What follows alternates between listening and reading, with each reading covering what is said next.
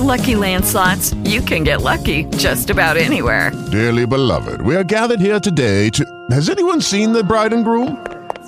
Sorry, we're here. We were getting lucky in the limo and we lost track of time. No, Lucky Land Casino, with cash prizes that add up quicker than a guest registry. In that case, I pronounce you lucky. Play for free at LuckyLandSlots.com. Daily bonuses are waiting. No purchase necessary. Void where prohibited by law. 18+. Terms and conditions apply. See website for details. The views expressed on the following program are not necessarily the views of WIBA, its management, sponsors, or staff.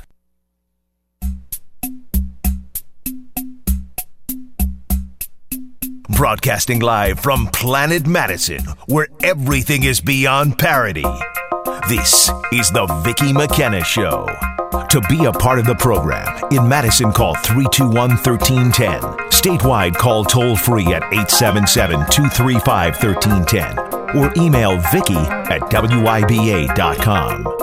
Now, here's Vicki McKenna.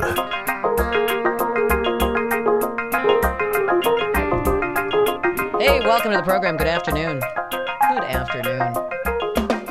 I'm Vicki McKenna. I was kind of caught off guard that mic went live. I hope I didn't say anything weird before the mic went live. Did I? Because I didn't have my headphones on. Did I say anything? Did I do anything weird? You did nothing about the popcorn we were talking about. Okay, good.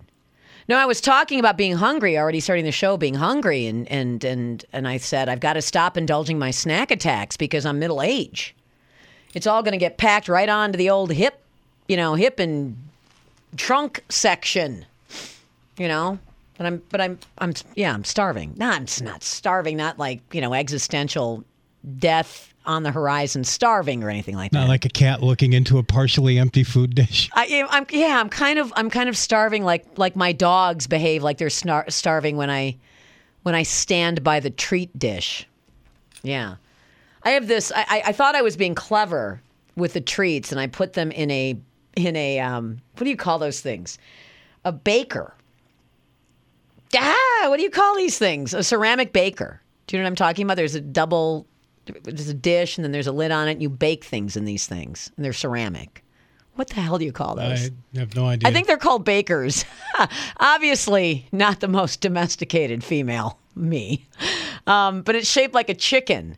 It's very cute, So I put. You're talking a Dutch oven? Not a Dutch oven, no. But it's similar to that. But anyway, I put the dog treats in this ceramic baker, and it's shaped like a chicken. And the top part of it is the chicken part, and the bottom part of it looks like a nest. And so I thought I was being very clever. And they just go stand and stare at that thing, and Cedric will drool. He'll actually drool, like he hasn't eaten in a week. And unless I give him the jerky treats and that chicken, he's going to just wither away and die. That's kind of how I'm. Stares at a little hole like 2 inches deep and thinks she's going to starve. Right. Okay. So this is, I guess that's the sort of level of starving I'm at. Just sort of, I'm snacky. I'm very, very, very snacky right now. Dave's like, I've got popcorn. Don't. I don't want it. I don't want the candy bars I know I can go get right now. I don't want the raisin cookies in the kitchen right now. Anyway, here's what's coming up in the program. I said that before. Are there raisin cookies in the kitchen right now? Yeah. Raisin oatmeal cookies. Yum. Here's what's coming up on the program. As I opened up all of the news today, it was just the end is nigh. It seemed like everything I was clicking on was a flashing sign telling me the end is upon us, that the republic is not going to survive. So we will get to some of those end is nigh stories on the program today. We're going to check in with David Clarke on the show. Marc Morano joins me from Climate Depot. Justin Danhof from the Free Enterprise Project, who is doing shareholder activism. He's trying to, as Netflix and Hulu and these kinds of companies try to make decisions on behalf of all of their shareholders on progressive politics. He challenges them at the shareholder level. So we'll talk with him. Brian Schimming will slide in on the program today. We'll talk about Mandela Barnes, who, if no one else is filing, and in fact, I'm going to do it anyway. Whether anybody files an ethics complaint against their lieutenant governor, I will do it anyway. Anyway, all of that is ahead on the program today. David Clarke joins me next.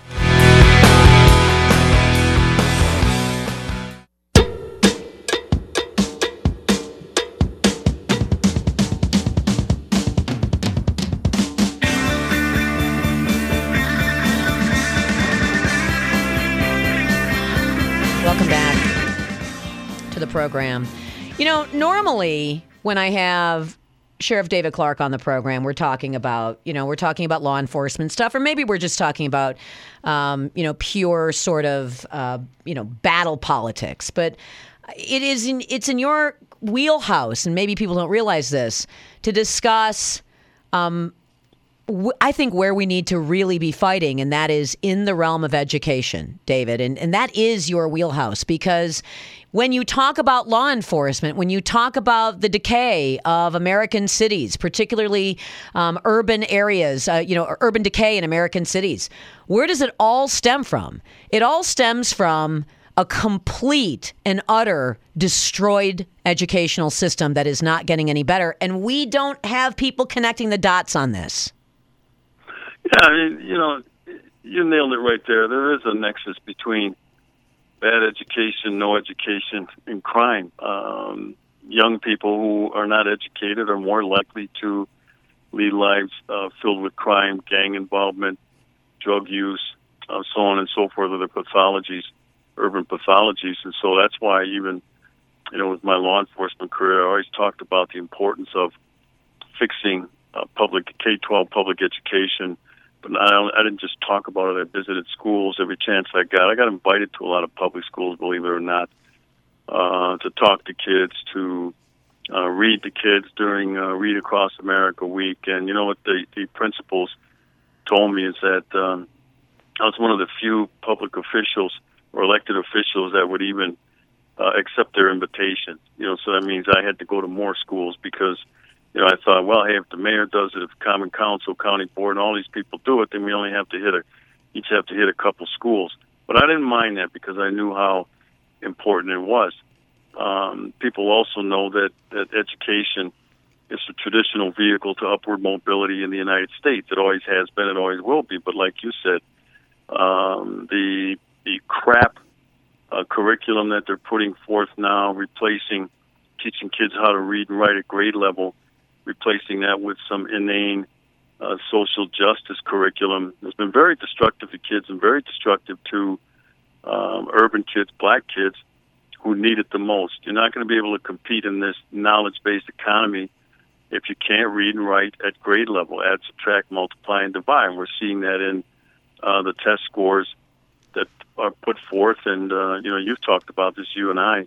There are several schools in Milwaukee, city of Milwaukee Public Schools, that have 0% efficiency by the students. That means no kids are reading and writing at grade level. Why would we have a school open like that?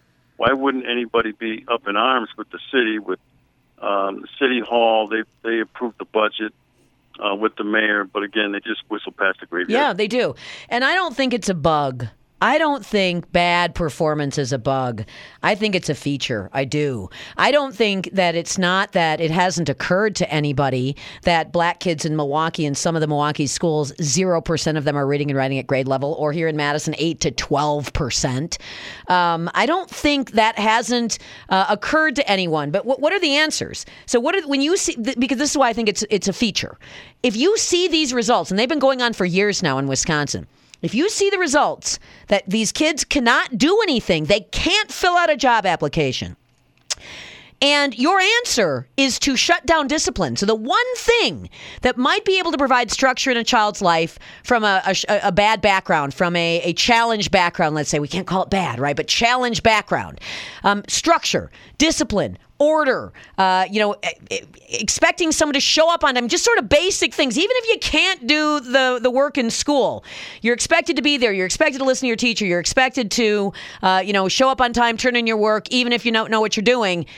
Just that amount of structure there, no doubt, has been the difference between a child going to jail when he's, graduated, and a child maybe getting a job and maybe trying to figure out something later on in life. But that has been removed now from the schools. So I don't think anyone cares that education isn't educating. I think that just makes it easier to promote social justice, which ultimately is the goal. And I think that's why we have so many young people, including not just disadvantaged, poor black kids, but white kids as well, who don't understand anything about what this nation is about, how our economy works, what our founders intended, what the rule of law means, that they're willing to burn it all down. how to read the job application. I mean, this thing is the elephant in the room, and it's been that way for a long time, and it's mainly in our urban centers, but even some of the surrounding area schools are not doing that well, especially when it comes to international test scores. When you look and see how America performs, and we're like 17th in science, in the entire world, and you look at some of the nations that are ahead of us, and you got to shake your head because they're not spending as much per pupil as the United States is. There is no connection between how much they're spending per pupil and achievement anyway. But you're right that nobody cares. And I say nobody cares because their actions don't demonstrate it. But the one thing that I think that we need to do, and here's where I think conservatives, GOP, and the state houses come into play here. And one of the things I've been disappointed with the Republicans about in Wisconsin is how they continue to fund this melees. They continue to fund these dysfunctional schools, these schools that don't work, that are not accomplishing their mission, which is to educate kids. So the one thing I think that we need to start to work on, and it's going to take multiple interventions, but I said the one thing, and how I phrase it is important because of things like charter and choice, that has to be part of the equation. But I think the bigger chunk of this elephant, if we want to eat it one spoonful at a time, we have to get the government out of running schools. The government should fund the schools. The government should put forth education spending, but they shouldn't be running schools. So once we can get government out of the business, this monopolistic control that they have, this stranglehold on K-12 public education, but once we get them out of the business, and that can happen at the State House, of running schools, the better off we're going to be. The government doesn't do anything well. No, it doesn't. So, you sort of think about, it sounds like what you're saying is what we've done in some cases in some states, and here in Wisconsin, we've got a couple of examples of this, of hiring private contractors to run the prison system. We've got private contractors I know that private contractors provided medical, provide medical at county jails, things like this. Is that what you're suggesting, is to hire private contractors to run the schools? Right. There's still a role for government besides the funding. But then they have to be the watchdog, and they're the ones that have to make sure that these schools are accomplishing their mission for the money they're given. And actually, I think that awards for, and I don't mean prize awards, but I'm talking about grants and additional money, spending and funding, should be tied to accomplishment. In other words, let's say entity A is running these 10 schools. Okay, at the end of the school year, they have to be able to demonstrate, and not this BS where they just come up and say, oh, everything's well, we're doing great, the kids are doing fine. No, you test the kids. And if the kids are not meeting some benchmark, then you go, you know what? We're going to put your 10 schools on probation. We're going to give you another year or two to start to show accomplishment, and if not, you're out of business. That kind of competition is what would improve education. But as long as we have this government control, this teacher-centric K-12 public school system that spends most of the money that they get, most of the money goes to salary and benefits, doesn't end up in the classroom, we're going to continue to get this. I think you're right. And so if you have a charter school or a choice school that fails, what happens? They can't operate any longer. They get shut down. They get shut down. There is zero accountability. Here's something else in it, because again, you're talking about eating the elephant one spoonful at a time. That we have to actually go back or look at a curriculum that is about reading, that is about writing, that is about basic mathematics, that is about teaching science, that doesn't have these layers of politics on it.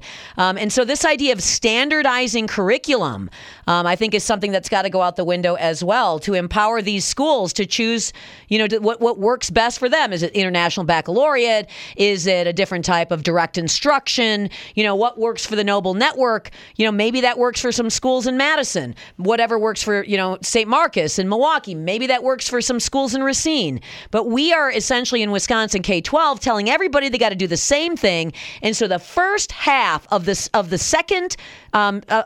spring semester is spent prepping kids for the test they're supposed to take that they're going to fail anyway. Well, you look at this, the way this whole thing is set up. They don't allow teachers who may be creative. They don't allow them to innovate.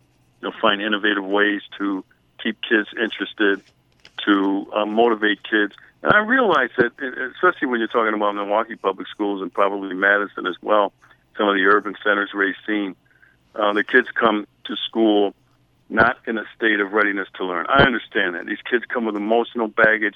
They come with a lot of deficiencies. But that doesn't mean that we should continue to do this social promotion. In other words, okay, these kids come in, you're not getting parental involvement.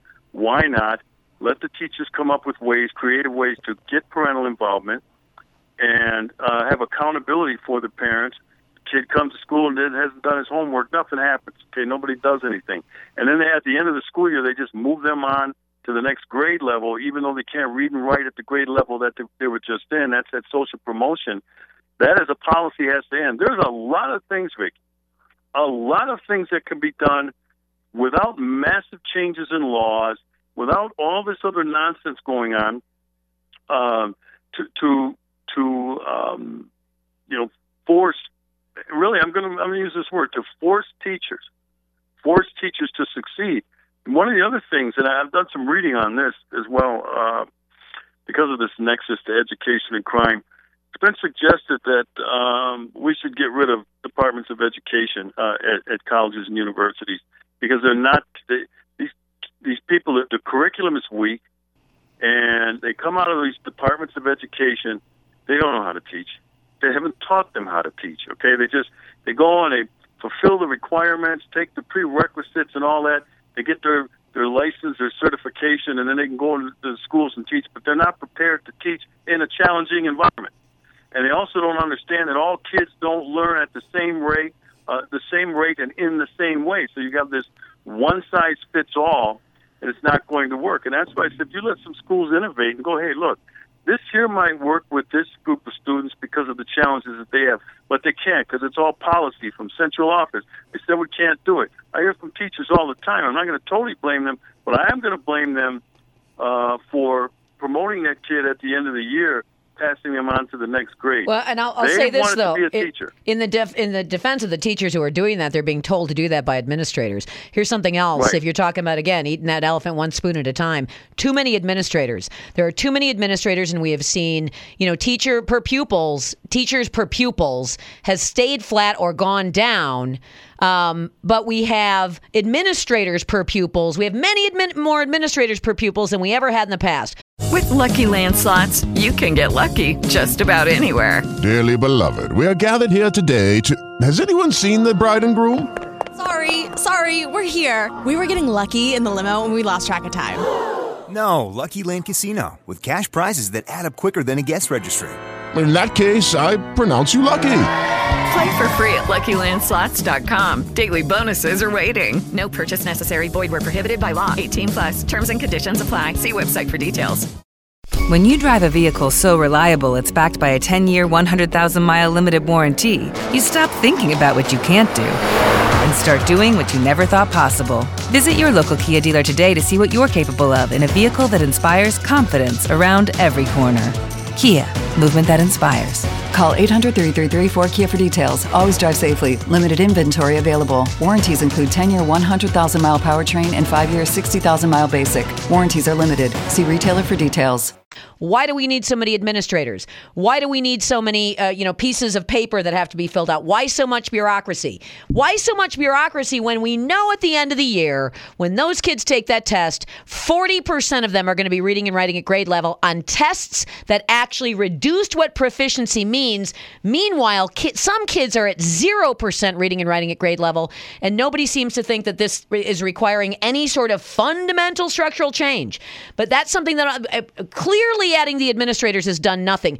Clearly making it about facilities. This isn't about facilities. This is about whether a person standing in front of a classroom of students is capable of educating those students, and those students are there in an environment that allows them to learn. Instead, what do we got in Madison? We have got, an argument for 2 years that 4 police officers, one at each high school, shouldn't be there because it's racist. We have instead shut down discipline and made classrooms chaotic and teachers fear for control of their own classrooms. That's the answer instead by the left because we've let them call the shots for way too long.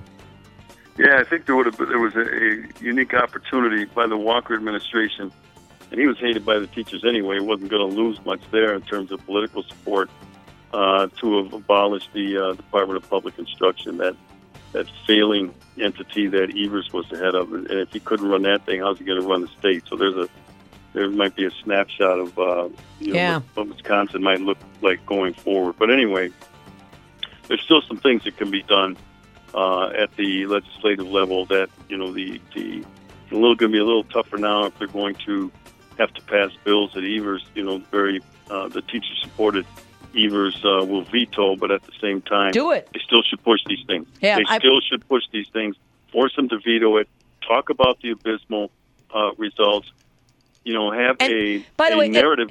And be ready when you get power again to actually do something. I'm looking at my clock here. I'm out of time. David Clarke, thanks very much for coming on the show today. Vicki, it's my pleasure. Enjoy your weekend. You as well. We'll be right back.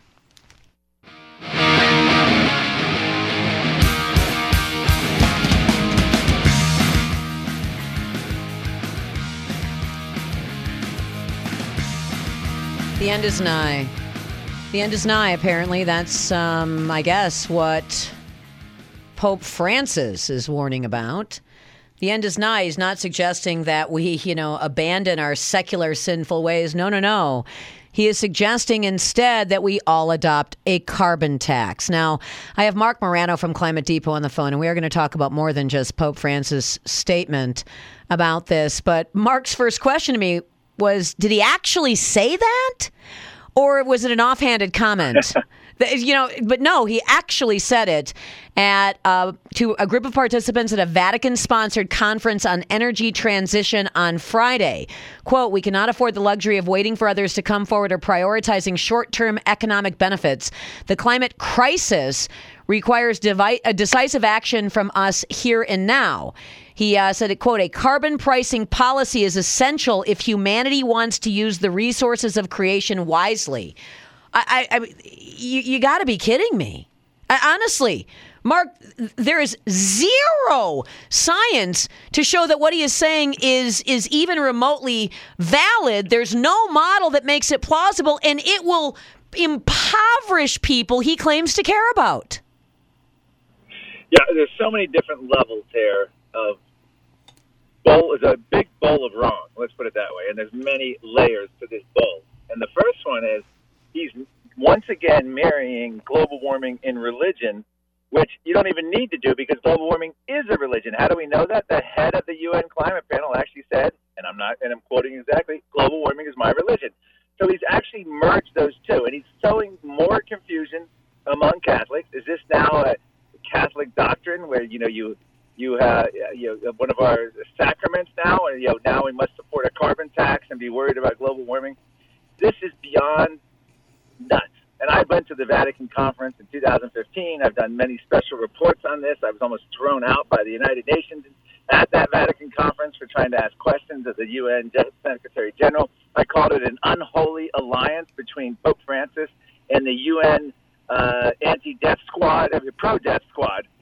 These are the people who are, everyone from the Paul Ehrlich, the John Ehrlich, the Naomi Kleins, the Jeffrey Sachs. These are the population control people. These are the people who, like Al Gore, who lament that too many Africans are coming down the line in the next century, and we have to do something about it.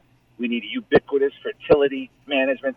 So now the Pope, not only is he wrong on the science, dead wrong, but he's wrong on a carbon. Even if we face the climate catastrophe, there's been actual studies showing carbon taxes increase emissions, period. Because all it does is penalize wealthy nations with higher environmental standards and forces energy to poor countries that don't have the same standards and have thus higher emissions. So all you do with a carbon tax is shuffle around the emissions, and it doesn't actually lower them. It makes plus it hurts the people you purport to be helping, the poor people who pay higher energy. It's nuts on every level, but it's nothing short of what I'd expect from this Pope.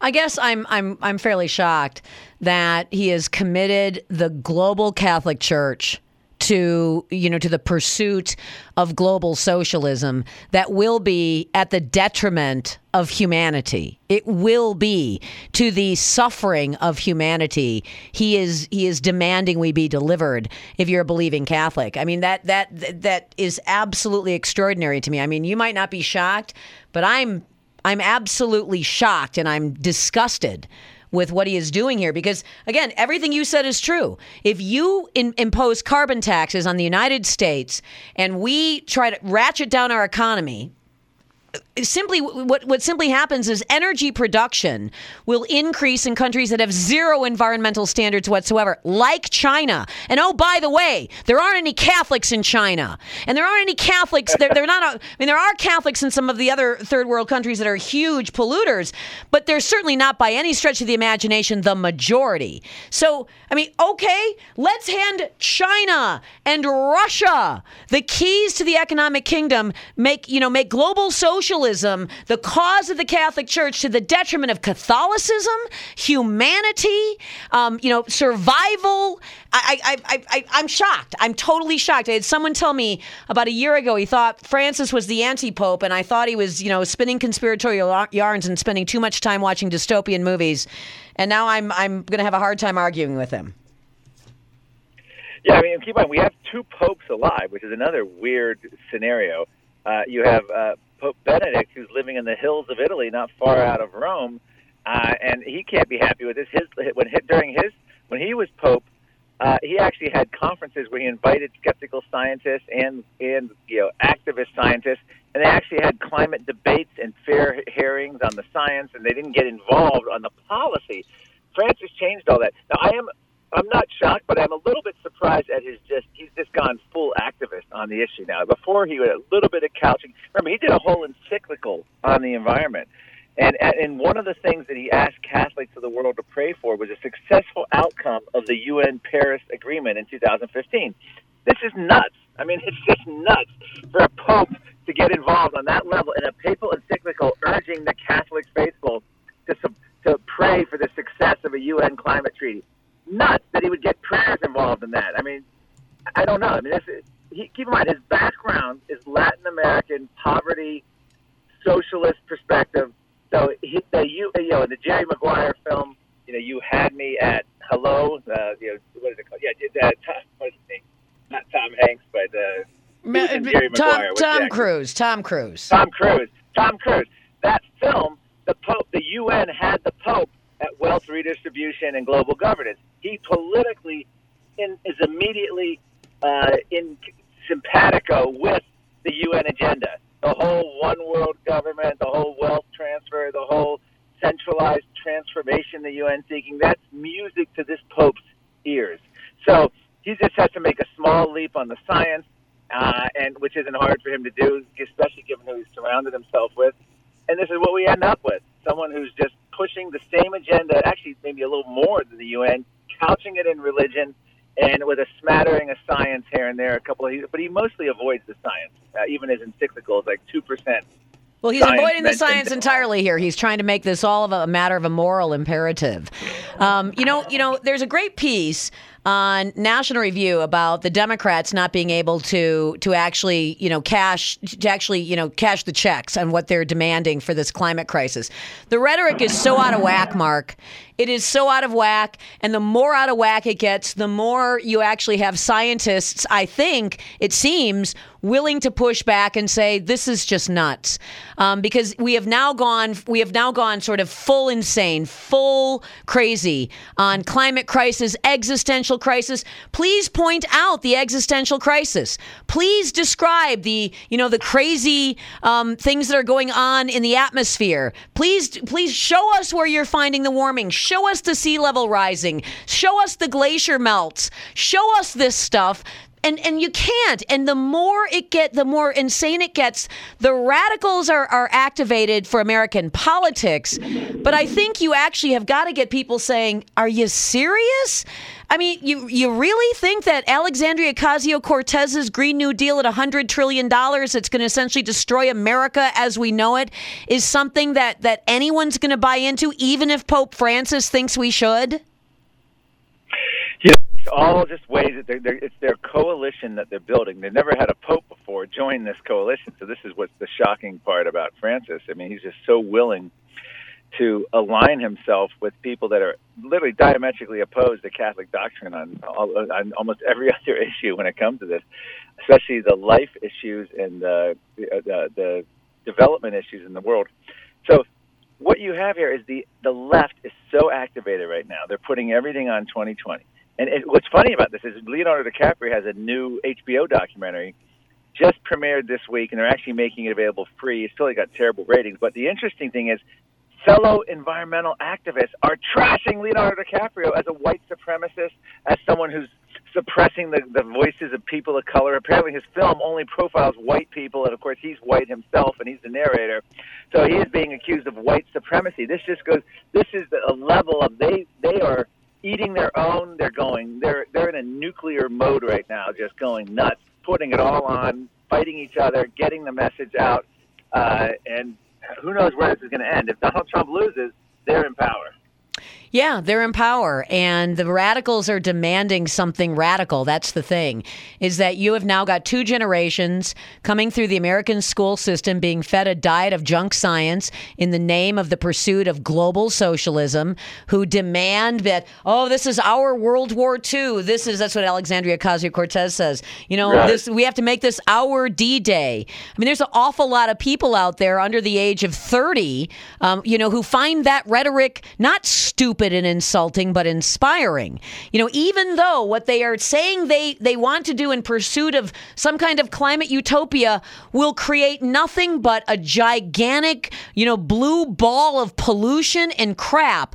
Because if we actually can't use the energy from the God-created energy of carbon-based fuels, then we are going to have nothing but polluted rivers, piles of garbage. If we have global socialism and a central committee is deciding what we're supposed to do, we're going to look like the Soviet Union and be in the same position to fight back against catastrophe as they were in 1986 when Chernobyl happened. Yeah, absolutely right. I mean, that's one of the things. Socialism is one of the biggest destructive forces in the environment. If you go to these poor countries, and in countries with central planning and brutal dictators and no democracy, no freedom, in Africa and South America, you'll find people using dung to burn and eat and to heat and cook with, breathing in horrible air, poor air quality, burning wood, dumping raw sewage in the rivers, filthy, clear-cutting forests out of desperation. Once you get prosperity and development that fossil fuels bring, you suddenly get infrastructure, sewage treatment, electrification. You get people moving from the jungles, as they are in the Amazon, into the urban areas, and so for every acre of rainforest cut, 50 are regenerating now. That's the success story: development, capitalism, fossil fuel growth. So if we did face a climate catastrophe, we would want more of technological advancement, more freedom, more economic growth in order to actually be kinder to the earth than the destructiveness of socialism. But no one's got that message. In fact, the media, one other insane thing that's happened this week, the UK Guardian and several other publications are now going to call it the climate emergency. And Telemundo just joined in a couple days ago. They're no longer calling it climate change. It's the climate emergency. That's what they're going to refer to it. That's journalism objectivity for you. Yeah, the climate emergency. Again, where are those patterns of weird weather? Because now, of course, climate change is weather, right? Where's the warming? Where's the sea level rise? Where are the melting glaciers? Where's all of this stuff happening? We're trying to figure this out. Because if we, and I just talked to Dr. Patrick Michaels earlier this week, if we zeroed out our carbon emissions in the United States, zeroed them out and used the most aggressive, phonied up UN model, we would not be able to measure the temperature difference in 100 years. Wouldn't be able to measure it. And that's true whether you're talking the UN. And that's also true if you're talking the UN Paris Agreement, the Green New Deal, carbon taxes. It's all climate symbolism for very real economic reality and pain. But that's what it's all about. And, as I talked about before, you go back to the 60s, every previous environmental scare, overpopulation, resource scarcity, all of the same solutions, just a different environmental scare, global warming. But the latest scare with, guess what? The same solutions: wealth redistribution, sovereignty limiting, central planning, etc. For powerful elites. Go ahead, Mark. I'm running out of time in this segment. This is the battle line we have. And let's hope that we can articulate this in 2020. People have to understand there is no climate emergency, as they're going to be reading about. There is no crisis. And if we did actually face one, the Green New Deal, carbon taxes, and central planning would be the worst possible way to go. Thanks for coming on the show. ClimateDepot.com is where you can find the latest and the politically incorrect guide to climate change. Author Marc Morano on my phone here. Thanks, Mark. All right, thank you. All right, we're going to take a break. Be right back.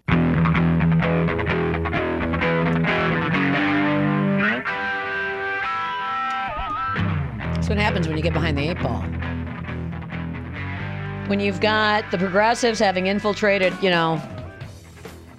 every institution, insinuated themselves deeply into bureaucracies, and taken up their home in the hive of the Democratic Party without anybody on the other side noticing or bothering to do anything about it, then you get to an election like we've got coming up, and we're completely behind the eight ball on some pretty important things, like socialism.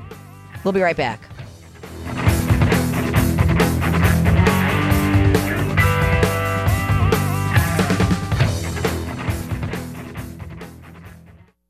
Lucky Land Casino, asking people, what's the weirdest place you've gotten lucky? Lucky? In line at the deli, I guess? Aha, in my dentist's office. More than once, actually. Do I have to say? Yes, you do. In the car before my kids' PTA meeting. Really? Yes. Excuse me, what's the weirdest place you've gotten lucky? I never win and tell. Well, there you have it. You can get lucky anywhere, playing at LuckyLandSlots.com. Play for free right now. Are you feeling lucky? No purchase necessary. Void where prohibited by law. 18+. Terms and conditions apply. See website for details. The views expressed on the following program are not necessarily the views of WIBA, its management, sponsors, or staff.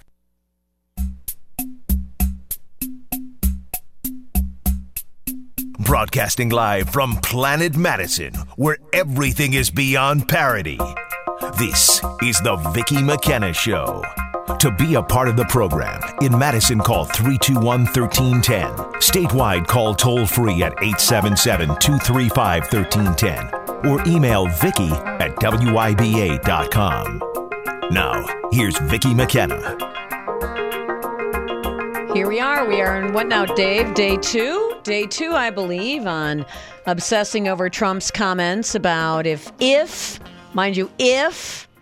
someone from another nation had dirt or opposition material on a political opponent, he might look at it, right? It all begins with that big if. We're on day two. How many days, do you remember? How many days did we spend on Hillary Clinton when confronted with the fact that her campaign paid for the Steele dossier? A foreign agent who was doing opposition research by sourcing information from Russia. And she said, well, it's what campaigns do. We get, we get opposition research. It's politics, just politics.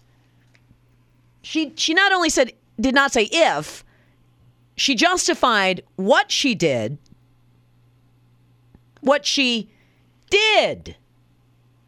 calling it politics. How many more days are we going to spend on Trump? And what I think, admittedly, was an ill-advised comment, but how many more days are we going to spend on this? And how much more garment rending are you liberals going to do on this when your girl did it, justified it as politics? The Steele dossier. That's pure opposition research sourced from a foreign agent. That foreign agent sourcing the material from Russia. It was all fake, by the way. And then using that phonied document to trick the FISA court into authorizing wiretaps in an investigation into an opposition political campaign. I mean, really? How many more? Can I get an idea of how many more days you hacks are going to fake outrage over this?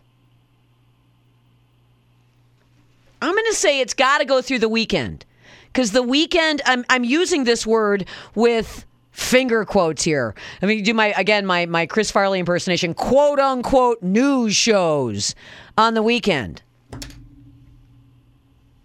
With regard to Kellyanne Conway, the Office of Special Counsel, who gave President Trump 24 hours on this so-called report that, incidentally, White House counsel has looked at and blown holes, howitzer-sized holes to this report on Kellyanne Conway. Gave him 24 hours to decide what he was going to do. He's going to fire Kellyanne Conway, bring Hatch Act charges against her. Give me a break. And we're actually supposed to take that seriously? No, because the Office of Special Counsel, this is not Robert Mueller, by the way, the Office of Counsel just didn't like the guy running this whole show, has long complained about President Trump as president. No, you don't take that seriously because it's the Office of Special Counsel acting politically. I call on an investigation of the Office of Special Counsel for violations of the Hatch Act. The same Office of Special Counsel wasn't garment rending when Obama's spokespeople were doing the exact same thing. You should be outraged. How dare you not be? I can't be outraged. I literally am incapable at this point of being outraged. Because all of your outrages that you are demanding I be outraged with pale in comparison to the crap you guys do routinely in the pursuit of your politics. Forgive me for not joining the outrage brigade. We'll take a quick break. I'm going to be right back with Justin Danhof from the Free Enterprise Project, who called out the hypocrisy of left-wing CEOs recently. We'll get a report from him on what happened at a shareholders meeting. We'll be right back.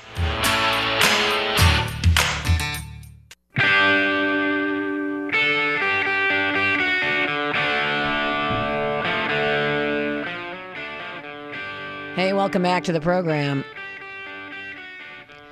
Bunch of left-wing CEOs have decided that they want to, in many cases on behalf of their shareholders, make dramatic and divisive political statements. This has been going on for some time, but almost never does anyone confront them. Now, I'm not saying that the confrontations are producing outstanding results every single time it happens, but at least somebody is confronting them.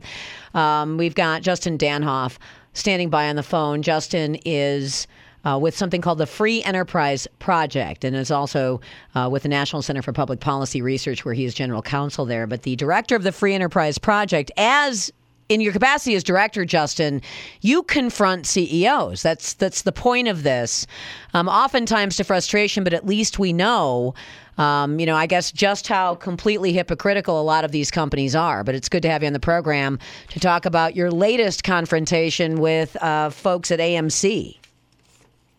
Yeah, thanks for having me on, Vicki. The point of confrontation a lot of times is maybe, just maybe, one time a year at one single event, a liberal social justice warrior CEO can hear a conservative perspective. So sometimes that's really just it, is that they live in these liberal, elite, New York City, San Francisco echo chambers where a conservative opinion never comes up. A conservative value set isn't heard. And so oftentimes I let them know that when you're the CEO of a publicly traded company, you're acting on behalf of all of the investors, not just those who share your liberal worldview. The liberals don't care. You just learned this, that the CEO of AMC does not care. You actually confronted him and said, hey, you want to pull out of Georgia because Georgia passed a law that makes it much harder to get an abortion. What do you have to say about New York? What do you have to say about Illinois? What do you have to say about all of these other states that are allowing abortions up until the point of birth, which necessarily require dismembering children? What do you have to say about that?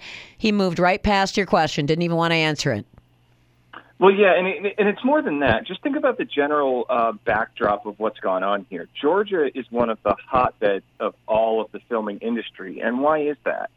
That's because they have a conservative governor and a conservative legislature that changed the laws to be inviting by lowering taxes, by offering incentives, and by lowering regulations.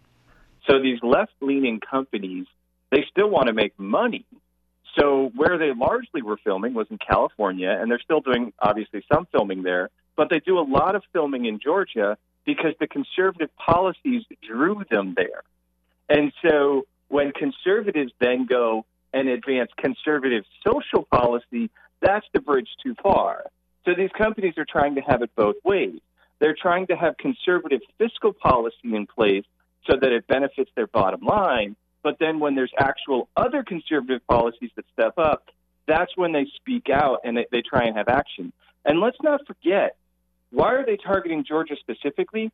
Because they've been successful in the past. So another reason we go and we confront CEOs who are engaged in these bad actions is to embolden the legislature, to embolden the governor who are doing the right things. Because in 2016, Georgia's legislature passed a state-level religious freedom law. What happened? Disney and AMC, like they both are now, threatened to withdraw from the state if the governor signed it. And the National Football League told Governor Nathan Deal at the time, if you sign it, Atlanta will never be allowed to host a Super Bowl. So Deal vetoed the bill. So what I'm doing is going to these companies, A, to confront them, but B, to let the state governor and the legislature know that you're not alone. People have your back. That Alyssa Milano and Amy Schumer shouldn't be running policy for this country, okay, and certainly not for your state. Yeah, nor should the CEO of AMC, nor should the guy who produced, who's kicking the can and completely wrecked the series The Walking Dead, nor should that guy. I mean, what are we on, season 10, and we still have no idea how this god-awful series is going to end? That guy probably shouldn't be calling the shots for the people of Georgia. The people of Georgia should be calling the shots. But I think you make a good point here, is that when that pressure, that's why they do it, when that pressure comes to state legislatures cave. I mean, a Religious Freedom Restoration Act. Nearly every state has something on the books, either through the courts or in explicit legislation, to protect people's religious freedom. Because here's what a Religious Freedom Restoration Act protection does. It says the government must use the most limited power that it has. It must use the lightest touch if it thinks it has a goal, and it's got to be a goal that actually passes a test. It's got a goal, say a social policy goal. If you're going to constrain people's religious freedom, you have to do it in the most gentle way, in the softest way, in the least restrictive way you can. And the NFL said, we can't have that. We can't have that. We can't have any constraints on the government if they want to crush people's religious freedom. No. And so now you've got the same people saying, either you do not protect nascent human life, or we're going to pull up stakes and we're going to pull Walking Dead to another state, or whatever else is being filmed there. Yeah, that's right. And let me give you an anecdote, Vicki, from the meeting that just it puts a fine point on all of this. At the meeting, they showed a bunch of clips of upcoming television shows, and AMC actually owns a large part of BBC. And BBC's been doing a lot of new Earth shows, and there's one coming out, I believe, in 2020. And they showed some behind-the-scenes footage, and this was footage from Antarctica. And what happened was there was a group of penguins that broke off from the main pack and got a little lost, and they kind of fell into a hollow, and they couldn't get out. And there's this film crew, it's just all white surrounding, watching as these penguins are stuck. And they climb up each side and they keep falling down. And what starts happening is some of their babies start dying. They can't keep them warm enough. They can't get out. They can't get food. And they're watching as these babies are freezing to death. And the film crew gets emotional. And then they said, they pan back and they said, we're going to do something we've never done. We're going to interfere with nature. We just can't watch this go on anymore. And so they took a shovel and they basically built a stairway and they directed the penguins on how to get out. And, you could hear a pin drop in the room. So when I confronted the CEO of AMC, my specific question was, why does this company have more compassion for a baby penguin than it does for a baby human? How about this? Why does the company have any compassion? Why does the company have so much compassion for a baby penguin and none for a baby human? I mean, because you told me that story and I felt so bad for those penguins, but none for the baby human. None. Well, and that just goes to how perverse liberal America has become on the issue of life, right? That you couldn't put a finer point on it than that. It really tells the whole story of where the left is on this issue, and the fact that it's not just Disney, it's not just AMC networks, it's Warner Broadcasting as well, but also, early this week actually, 180 CEOs of other companies signed an advertisement that was in the New York Times, appropriately, right? Basically blasting Georgia and Alabama and other states that were passing heartbeat bills and other pro-life legislation, saying that it's, quote, bad for business. I would like to know the reverse of that. Why is killing a baby good for business? I would like one of those 180 CEOs to tell me how killing a baby is good for their bottom line. I don't think they'll be able to answer that. They don't want to answer it because I can answer it. It's we need to have available workers. We need to make sure we meet our diversity quotas. And darn it, having kids takes those women out of the marketplace. I mean, they're basically saying deny your deep femininity so that you can work for us. And you better hope that that 5% raise you might get from time to time or that promotion is much more satisfying than watching your 18-year-old kid graduate from high school, or listening to your child, speak his first words. You better hope that that's an adequate trade-off, but let's not even have that conversation because we don't want to remind you that that's what the trade-off's going to be. I'd love to confront one of those 180 CEOs and ask that question. I'd love it if you could confront one of those 180 CEOs and ask that question because, again, I think like what happened to you at the AMC meeting, they'll just try to pretend you didn't ask the question in the first place. Yeah, because there's no way to defend what they're doing. And what's so interesting about this is, basically the question that I posed, and I asked this of CEO of Netflix as well, Reed Hastings, who is an extreme leftist, and he refused to answer the question at all, period, just ducked it, said nothing. And they, by the way, film in Egypt. Good luck having an abortion in Egypt and not ending up in jail, by the way. So, the hypocrisy is also stunning when it comes to these companies. But it's basically what I did was the job of any print journalist who's running a story on this, right? Like when they're all running stories on these companies, how come not, obviously we know the answer because it's affirming their own worldview. They don't want to point out the hypocrisy. They don't want to know the answers to these questions. Because it wouldn't help fit their narrative. Yeah, why wouldn't if someone... the basic job of journalism 101. When they're writing a story on this, they should call up the company and ask for a comment on why. Well, yeah. Why is women not having babies bad for business? Why is women not having babies good for business? Could you give us an answer to that question, please? Or cover what you just did with AMC and say, hey, there was this guy who had a confrontation at a shareholders meeting with the CEO and asked a pretty good question. Could we get an answer to that? What do you have to say about New York? What do you have to say about Illinois? What do you have to say about California? I would like someone to ask AMC. I mean, I want to see the penguin show. I like penguins a lot. A whole lot. But I would also like to know why they never do a documentary or air a piece that actually looks at the reality of late-term abortion. Why not? Why don't we ever see that? I would like to have somebody ask Alyssa Milano, would you like to bear witness to a late-term abortion and let us know what you think about that later? Could we actually get you to expose yourself to the reality of this?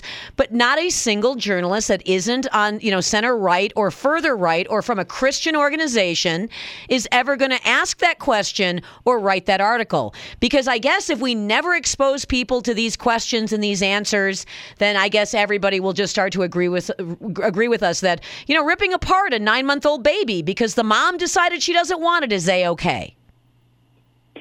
Yeah, and I would encourage folks, if you haven't seen it, to definitely take the time out to watch Unplanned.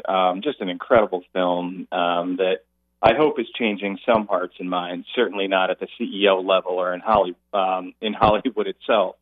But that's a truly powerful film that hits on this issue. And my concern though is that those 180 CEOs and the CEOs of AMC and everyone else, their numbers are actually going to grow. If they signed a letter next week in the New York Times, I imagine it would be 280. Judy was boring. Hello. Then Judy discovered ChumbaCasino.com. It's my little escape. Now Judy's the life of the party. Oh, baby, mama's bringing home the bacon. Whoa, take it easy, Judy. The Chumba life is for everybody. So go to ChumbaCasino.com and play over 100 casino-style games. Join today and play for free for your chance to redeem some serious prizes. ChumbaCasino.com. No purchase necessary. Void where prohibited by law. 18 plus terms and conditions apply. See website for details. CEOs, not, a reverse and down to 80. So that's the issue, is that, those of us who believe in life do need to reach out to these companies. You don't have to do what I do. You don't have to go to a shareholder meeting. You can come to nationalcenter.org, shoot me an email, give me a phone call. I'll tell you how to do it. Super easy. But you can also just call the company. You can call the board. You can call the investor relations. You can email government relations offices. You can email the PR people. If they hear from our side more than just me showing up at a shareholder meeting from time to time, it could start to have an effect, because believe me, this is an issue that folks care passionately about, and these companies are trying to change the culture in which you live. Think about that. They're trying to change your culture. You don't need to change laws to change culture all the time. Companies can move the needle in it by themselves, and they know that. So don't let them. I would say without your permission, except that if you don't do anything, your tacit response would be taken as permission. Justin Danhof, please find him at nationalcenter.org. And as you say, you can click on the Free Enterprise Project, which is linked to that website, and you can learn all about what you do. Thanks very much for coming on the show today. Thanks, Vicki. Have a great one. Always great to have you on the show, Justin. We'll take a break here. When we come back, Mr. Brian Schimming, or as I like to refer to him, Mr. Press Secretary, will be in next.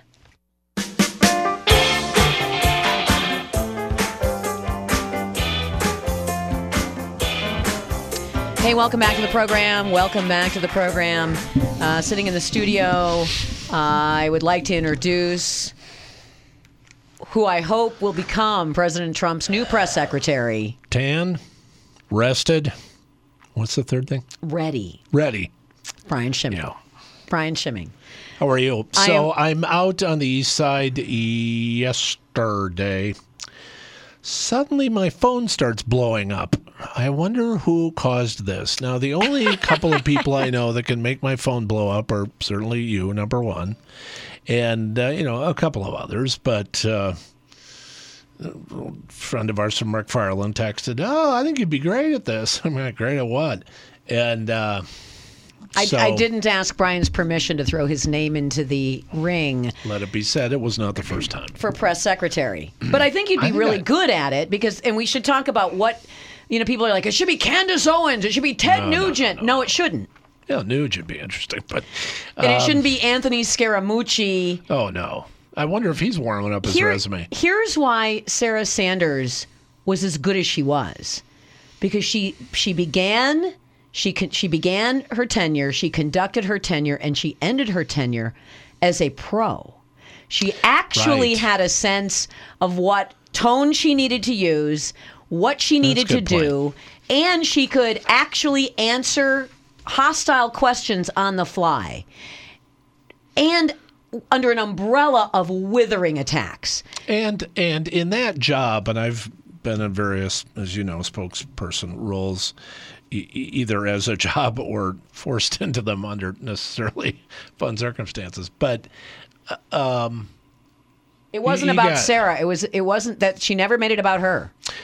She never made it about her. It's always about the boss. Number two, you gotta. I don't care who, Democrat, Republican, whatever. You gotta have thick skin in that job, and remember to stay on message, because you're standing in front of a room full of people who, frankly, even if they're friendly, their job is to get you off message and to answer their question, not the one you want to answer.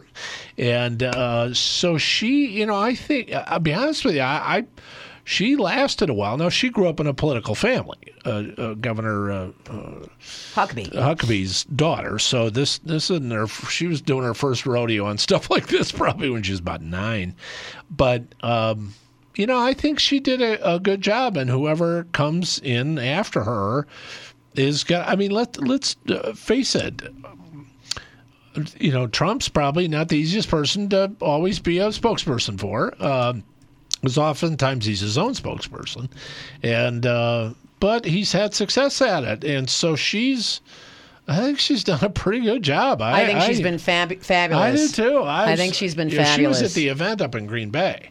And she got a standing ovation. Well, so I was I was up at the Trump rally in Green Bay, was what I was saying. And so at one point, I didn't think it was scripted. So Trump's on, they did all the warm-up acts, Don Jr., this one, that one, all this.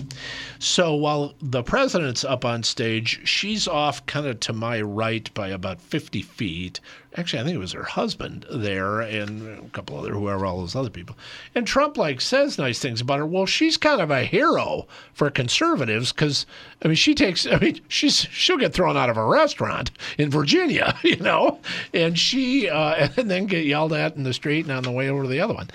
And so when she went up to the stage, you could feel the ground shaking in that place up in Green Bay. I mean, she had a fan club there. There's been talk about Stephanie Grisham possibly being moved into this job. Yeah. This is the First Lady's communication director. Right. And that she's loyal, she's tough, she's a pro. I mean, that's what you need. Loyal, tough pro. You need someone who, if the president is his own spokesperson and you have to go out and face the press and you have to, you have your job to do, you have to be able to handle all of those things coming at you on the fly and not make a mistake. Sarah Sanders didn't make mistakes. Sean Spicer made all kinds of mistakes. And it wasn't because he's a bad guy he was a Republican National Committee communications he's actually guy. A decent guy. He is a decent guy. But he was making mistakes left and right because his forte was not to be there being barraged with hostility. His forte was to be able to craft messages with time and research, and he was very, very good at it. Right. But on the fly wasn't his thing. It was hers. It is Grisham's. He was also the first man on the field. I mean, he was the first press guy for a president who, let's be candid here, unlike any other when it comes to handling the press. I mean, it just is. And so, so Spicer, who I think, you're right, decent guy, a smart guy, I think well-liked guy, but he, that was his first rodeo for the president. It was really his first rodeo in the capacity of a spokesperson. Correct. In that kind of capacity. Again, as a spokesperson for the Republican Party, he could craft a message. He could spend some time. He didn't typically have to take that kind of heat. Well, in fact, to your point, thinking forward here, so whoever the next person is, me or anyone else, but whoever the next person is will be going into a situation. Number one, you got all this stuff the Dems are throwing from the Hill.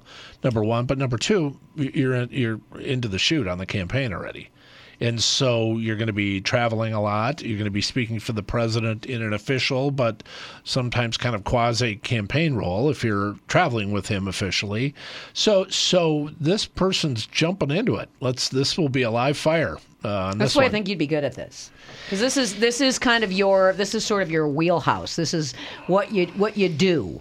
And I don't know much about the First Lady's communication director, except that she's fiercely defended the First Lady in ways that kind of make me want to have sit down and have a glass of wine with her. I mean, she has just been tough.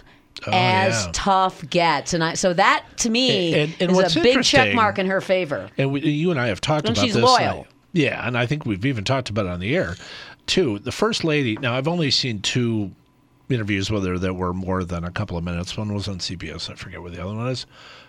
she's no amateur either. The First Lady is very sharp. I mean, she hasn't done as well as she had because she married some rich real estate guy from New York. She was doing just fine before she ran into Donald Trump. And the couple interviews I saw, she knows exactly what she's doing.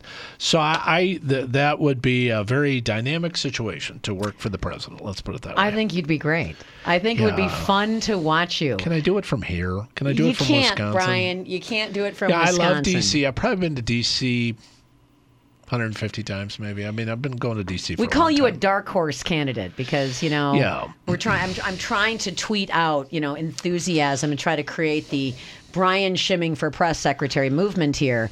But but again, the qualities you need, and that Sarah Sanders sort of, I think innately, this is her profession, but innately she had a sense of how to handle this job, how to handle this hostility.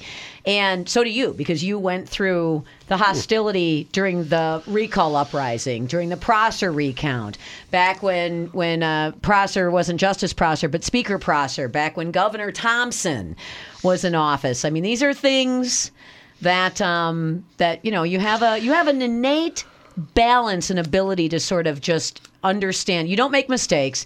You don't throw long. Somebody said, in fact, I heard this too, and I thought that might be an interesting choice, Sean Hannity, right? But Sean Hannity is used to throwing long bombs. Yeah, he does. And in a good way. And I say this, and it's not a crack on Hannity, but he's used to throwing long bombs that he chooses to throw for his own purposes. It's easier when you can. If it's not you, it's hard to have your whole life have been you. And spectacularly you, and then suddenly that's not what your life is about anymore. Now your life is about service to someone else. Well, where else were they talking about at one time? About another time? Was it Laura Ingraham or someone at one time? I think they were talking about. But that role, I mean, you're going out there once a day or however often they go out. You go going out there from once talk a day show to spokesperson is a very big tough difference. because, again, your own thing is your own thing. It's your talk show is all about you, right? At that moment, you're on the air. It's you. You're making the call. You're choosing what you say. Everything that comes out of your mouth is a choice you have made in pursuit of a purpose you have chosen. When you're the spokesperson for the President of the United States, it is not about what you have chosen and in a pursuit of the goals you desire. It's all about what that guy needs you to do. Well, and you have to balance it out, too, because with this president, I don't even say this critically, but he's his own chief of staff, his own press secretary, his own everything. So you could go out and do the White House press briefing and go back, and it was like my college advisor used to sign his memos. This is the truth until further notice. And further notice could be 2 minutes later. The president's off saying something else and meaning it. He's not doing it to screw up. He means it. Or to stick it to his press secretary. Or to stick it to his press secretary. So there's the kind of person who can handle it, Sarah Sanders. There's the kind of person who didn't handle it well, but maybe handles it in a different situation, but just not this one, Spicer. Yeah, and so Spicer's, it remains to be seen. I like Spicer. He's a smart guy. He's actually he didn't get credit because he was not appropriate for the role. So he didn't get credit for being as smart and actually as decent a person as he actually is, just because it was the wrong fit in a spectacular way. I should mention to you that they announced, and we're going to make sure you're there. Hang on a second. I'm looking for it. Sean Spicer is going to be the speaker at the Right to Life banquet next year in Milwaukee. And I emceed that last year. But for folks who were upset with Governor Evers now already announcing he was going to veto all 4 of the pro-life bill. I mean, he didn't waste any time. They didn't even pass the thing. But you got a chance to see Sean Spicer on his own, not constrained by a job description.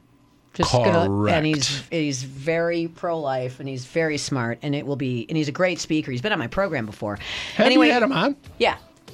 Quite a while ago, though. Okay. Back when I used to work with him, as he would email me things from the RNC, and I would get back to him, and when you deal with media people. Okay, I didn't recall that. And by the way, in a different environment, if you didn't have open, dedicated, uniform hostility by the press for any reason, when you didn't have the journalists thinking they were the stars of the show, trying to stick it to a president, he'd have probably been all right. I mean, in the Bush administration, I think he would have been just fine. He would have been fine. It was just that the media you're right. needed scalps.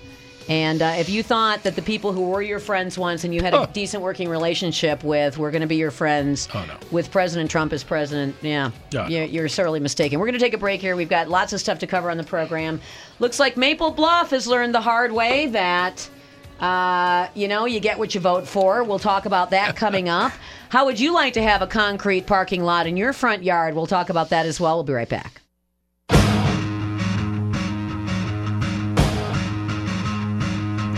And we're back.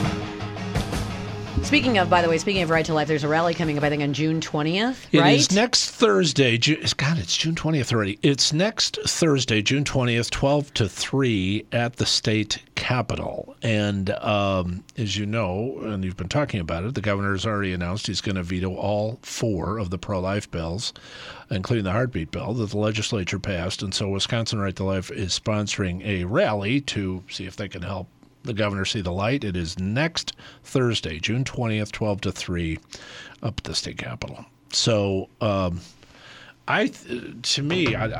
don't know if the governor thinks he's winning on this issue or whatever, but on the heartbeat, the public's not with him on that. I'm going to tell you something. Bill. I think if you polled the public and asked how many of them knew about it, you wouldn't get many people even knowing about it. True. So with all due respect to the Republicans who I think, need to necessarily get him, penned in on positions, which is what this effort is, because he announced before the bills were even drafted, he intended to veto any and all abortion restrictions in Wisconsin. And while I think that's important, what I think is more important is to get people to actually understand this. That might have been, something that they could have done in that last special session, but I guess they were pressed for time. But doing it in the context of when the budget is completely overwhelming, everything is, from a timing perspective, I would have either done it earlier or later, and get away from the budget. Well, personally, I would have done it when there was a governor who would have signed the bills into law. That's when I would have done it. I would have done it. Yeah, when the governor's last name was spelled Walker. No kidding. I don't know why we waited until the governor's name was spelled completely differently. But, spelled more like Tony Earl versus... Some might be cynical about that, but... I don't notice any cynicism on your part, I'm however. very cynical about that, because I know that many of those bills had been drafted in the past. Again, I'm for them passing. Sure. And I'm for them being sent to Governor Evers, and I'm for penning him in on this. But again, if we wanted those pro-life bills, we could have had those pro-life bills. And that was something, at the last in the last waning days of the Walker administration, there is absolutely no doubt if they'd have been included in a special session that he'd have signed them. Well, if you're pro-life, state capitol next Thursday noon is a good place to be. I think so too. Noon to 3. We're going to take a break here. We're going to come back and talk about some local issues. We'll be right back.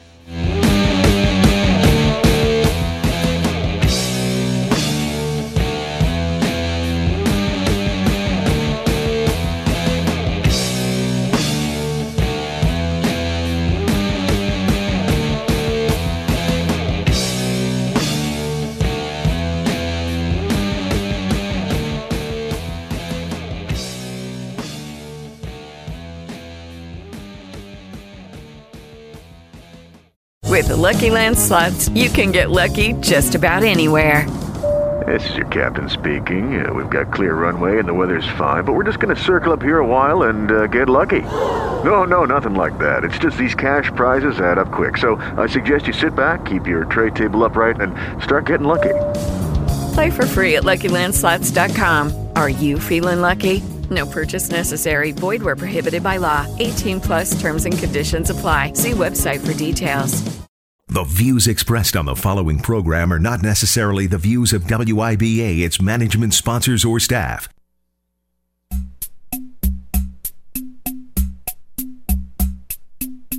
Broadcasting live from Planet Madison, where everything is beyond parody. This is the Vicki McKenna Show. To be a part of the program, in Madison, call 321-1310. Statewide, call toll-free at 877-235-1310. Or email Vicki at WIBA.com. Now, here's Vicki McKenna.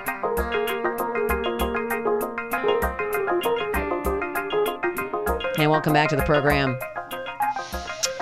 Brian Schimming, you need to try CBD, my friend. You need to try this stuff right here, which I've been telling you to try. 2 news stations have done a story on this company, Nazadol, based out of Verona. I just saw it on Channel 3, I think, and then Channel 15. What did they have to say? I didn't get a chance to download. Yeah. I didn't get a chance to download the stories. I'm sure it was. I mean, they're just talking about the first CBD nasal spray company is based in Verona, Wisconsin. I met the owner of the company at an event. I think we did it in April with Apple Wellness, the Healthy Place. But I've been using this stuff for a while, and it's really marvelous. So I'm going to, again, suggest you give this particular, I'm holding it in my hand here, a try. I admit that I tried another one that was okay, but I haven't tried. She's snorting here in the studio. Yeah, anytime my knees hurt or my neck hurts, because you can use it as needed, I use it, and it works wonderfully. Does it work on your lumbago? It does work on your lumbago. Okay. Lumbago, do you know what lumbago means? You never looked this up. It's just a funny word. I probably did. I'm going to tell you because I, too, did not know what it meant and thought it was a funny word. Ow, my lumbago. Lumbago just simply means lower back. There you go. There you go. Lower back. It's all it means. Well, as you know from we watch Packer games together, I do have an amazing medical yes, you background. do. You have an incredible... always able, during the game, to accurately determine what's going on. Everybody still wants to know what the groinocologist is. We all want to know what the groinocologist is. Because every time a Packers player strains himself in a particularly sensitive masculine sense, Brian says he's going to need the groinocologist. Care to explain? Archie Bunker thing the first time. I think that was. I don't have any idea. I never watched that show. Gynecologist. Never watched well, that show. you know, and I don't like to brag. I don't want to brag, of course, and I don't want to embarrass you and the others that we watch football games with and have for some time. My advanced medical knowledge. Right. We all attest to the wise advice we get from Dr. Brian Schimming. So first we had Press Secretary Brian Schimming. Now we have Dr. Brian Schimming. I've been reading up on my medical journals, so as the Packer season approaches. Yeah, weren't you pre-law too? Yeah, I was pre-law. This week. All right, let's talk about some stuff statewide and locally. Crime sprees. Yeah, we'll get to crime sprees. We'll get to bus pads in a second. But let's start with Mandela Barnes. Let's start with our lieutenant governor. Yeah. Our lieutenant governor, again, full credit to where it belongs, and that is the Dan Bice column. I don't normally have a reason to or desire to say full credit to the Dan Bice column. Well, this is a bit of a rare moment that you would. It is certainly not. It is not. I wouldn't necessarily say it's rare, but it is less than usual that I would say. But Dan Bice, a columnist, a political columnist, kind of Milwaukee Journal Sentinel. You could call him a gotcha columnist, I think, accurately. But my observation of Dan is it's a little bit of ping pong because he'll do a tough story on the Democrats, and then a week or two later is a tough story on the Republicans, and he just sources tips is kind of what he does. He sources tips. He doesn't end up backtracking often. So when he writes something, you can usually to his go to credit. the bank on to it. his credit, he's done his research. Not on a lot it. of corrections there, right? To his credit, usually he's done his research on it, with the exception of the one time he wrote about me. But anyway, usually he's done his research on it. So this is about Mandela Barnes. The first story Bice did was about Mandela Barnes' failure to pay parking tickets in Milwaukee after having been ordered by a judge, called into court, ordered by a judge to pay the tickets. Back when he was a legislator. And still didn't do it until Dan Bice called him and said, hey, how come you haven't paid these fines? And that was, I think, actually a way to introduce an even much more egregious story in the same column on Mandela Barnes' excessive use of State Patrol's, I think they call it the Dignitary Service, the State Patrol Security Service that serves the Lieutenant Governor and the Governor. Correct. There's a dignitary detail that staffs both the Governor and the Lieutenant Governor and provides whatever security he needs, and including driving them around. Right. So a 5,000% increase over Rebecca Clayfish, correct, the former Lieutenant Governor, in the cost of the dignitary service under Wisconsin State Patrol. And in that same article, this all was in one article that Bice had written, indicated that Mandela Barnes, because he didn't pay his parking tickets, couldn't register a car. No. The speculation was that Mandela Barnes was using State Patrol as his own personal chauffeur, his own personal Uber. Because of the lack Uber. of options. Right.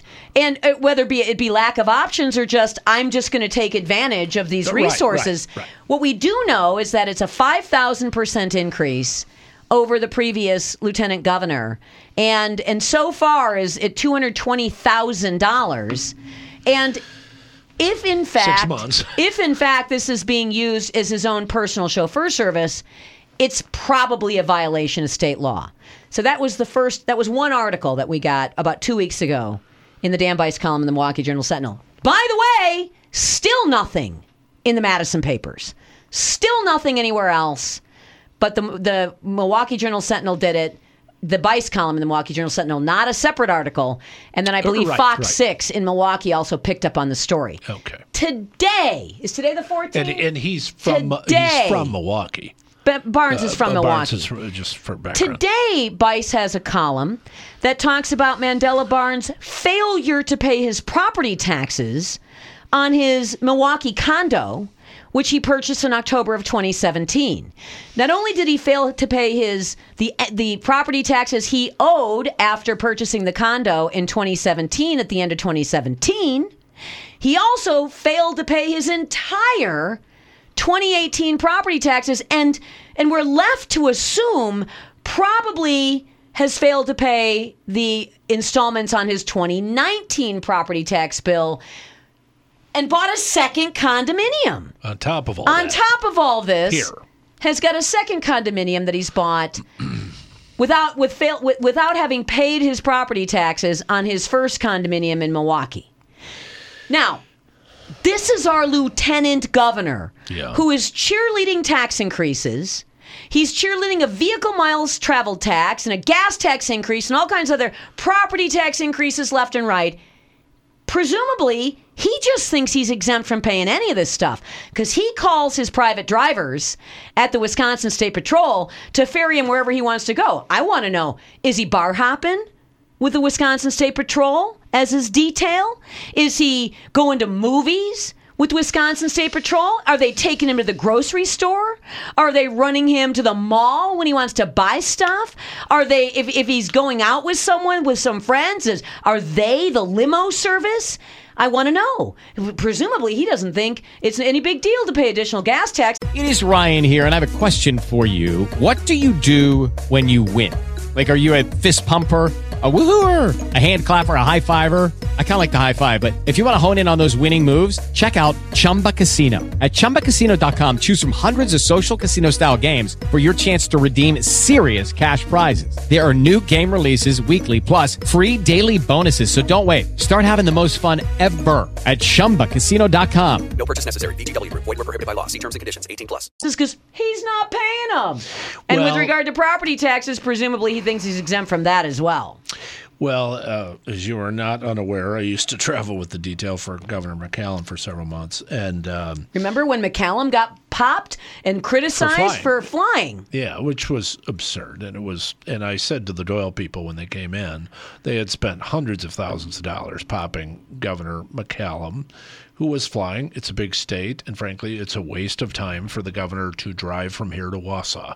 and it's more expensive to fly, but it's well, and it is and it isn't. But the long and short of it so where all the detail, where all the costs got ramped up under Governor Walker was for a very good reason. That's because of the Act 10 protests, because the governor's kids were having people show up at their high school football games, and the governor was getting threats, including death threats, and all this. So the security was ramped up both for him and for Rebecca Clayfish. And I said to the folks when Doyle came in, Barnes is blowing the already, caps on that already, and with no real threat. I have no problem that Mandela Barnes has security, but the numbers that we're talking about here aren't security. Would have been astronomical for a governor previously. Yes, a governor under threat. Yeah, and so I think... And the previous lieutenant governor, one Rebecca Clayfish, actually got death threats. She actually got death threats. And people got in her face, and again, Democrat or Republican, I feel as though the top execs need to be protected. I don't have a problem with that. I don't care which party it is. But there's this, when it walks like a duck, it looks like a duck, quacks like a duck, and quacks like a duck. It's a duck. It's a duck. And frankly, this message, and I know they've received it from others, for the folks with all possible respect to the governor's office, the message is, time to send an adult over there and say, we're not going to have this anymore, are we? Beyond that, beyond just we're not going to have this anymore, are we? Someone needs to be held accountable for $220,000 in excessive spending that one man has done, because it seems like he thinks he won the lottery. Yeah, I was shocked by as were most people, frankly. People were shocked by the number. And there were a lot of rumors going around the Capitol, and I won't get into the bill of particulars, but between Election Day and when they were sworn in, when they get security, once they're elected, even though they're not sworn in yet, they get security. I'm fine with that, too. But that's a different question than the question we're talking about. And the excessive numbers here at the rate that they were reimburse Wisconsin. That's why there needs to be an investigation. You can't have that and if it's criminal, we're going to come back on that in just a second, because people have done far, far less. Oh yes, and been charged with crimes. We'll be right back.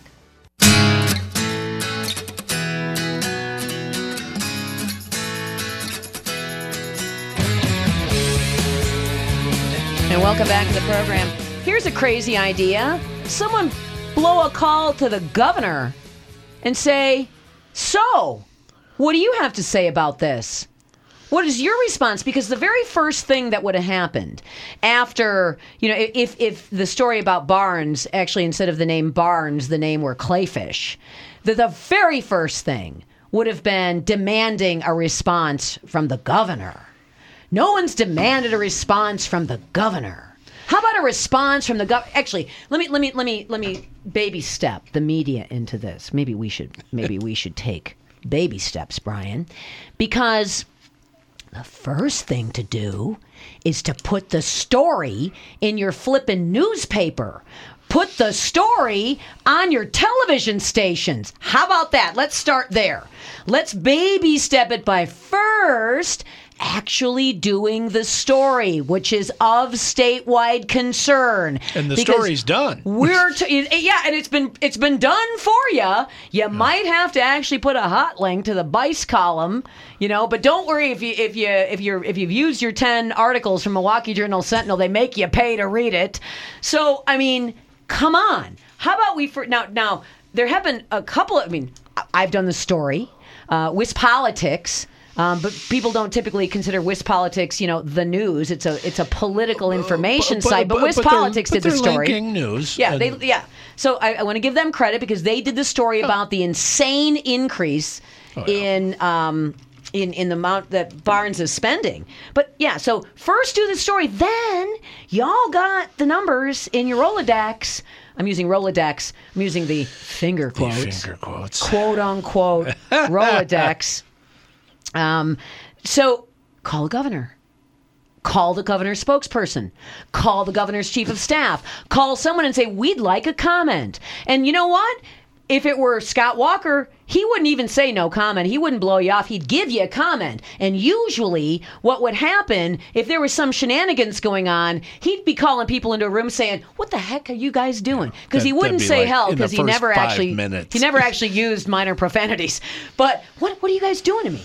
This is going to stop. And he'd put the kibosh on it. Yeah. So how about it? What do you think? Now, to what I said before, Brian, people have been charged with crimes for far, far less than this. Far less than this.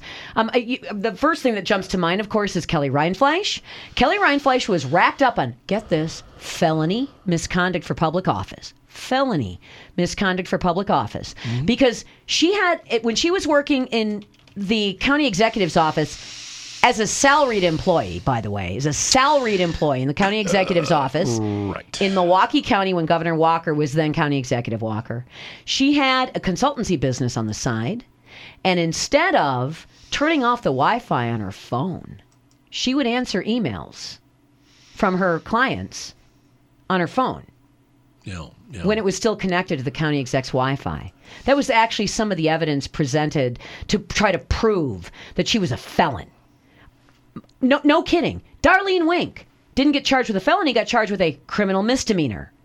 While she was working at the Milwaukee County Executive Office, posted on the Milwaukee Journal-Sentinel's website in the comments section, comments favorable to County Executive Walker.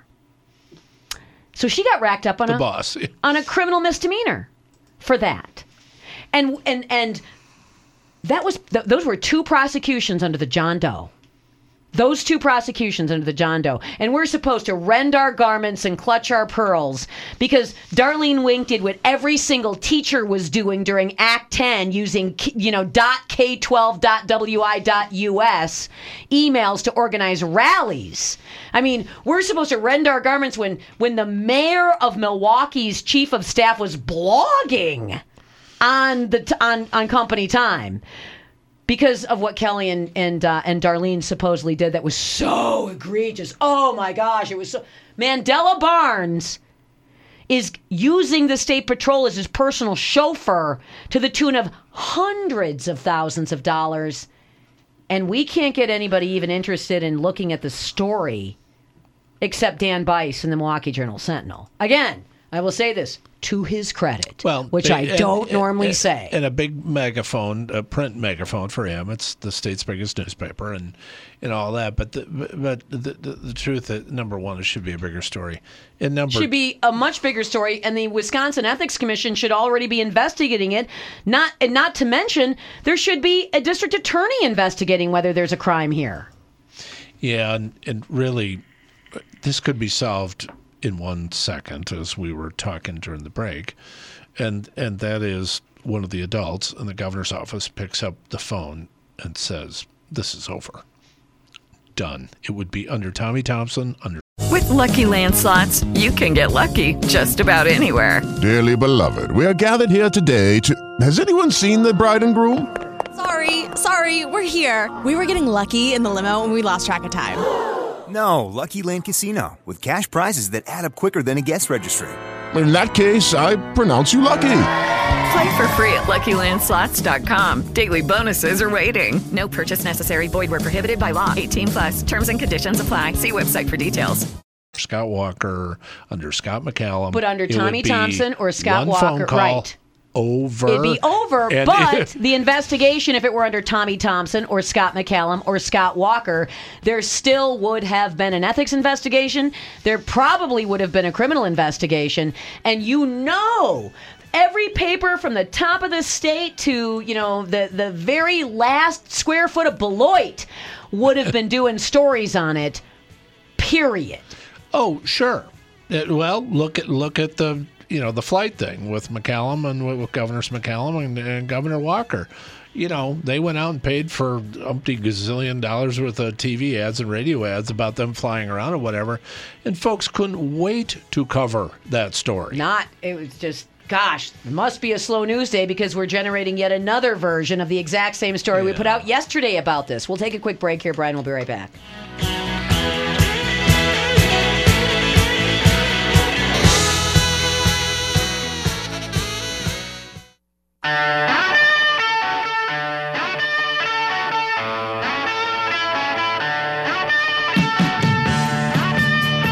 All right, let's get to some Madison stuff here. I see Maple Bluff is in the news. Yeah, crime spree crime-ridden in Maple Bluff. There's a reason, though. Story today about residents of Maple Bluff having a series of car break-ins. The Bluffies or the Bluffies? Bluffy burglaries. The Bluffy car burglaries. And so a featured story about that, and also hitting Wanakee. Also hitting the community of Wanakee. Neither one of these two areas known for crime, right? I think it's accurate to say that Wanakee, and I think Wanakee's not really known for crime. It's not so much that it's like it reflects, it's sort of the same or similar demographics as Maple Bluff. Is that it's kind of out of the way. Wanakee, you have to kind of make an effort to get to Wanakee. Which again might make if Wanakee wants to be more easily connected to Madison, North Bypass would be great. Hey, yeah, that'd be fine. Right, the North Beltline would be awesome to get to Wanakee. But anyway, but Wanakee's got some problems now, which means crime has begun to travel. And Maple Bluff, Maple Bluff, Bluffies that there's more crime. Governor's Mansion, of course, is in Maple Bluff. I'm not saying that's where crime's occurring, but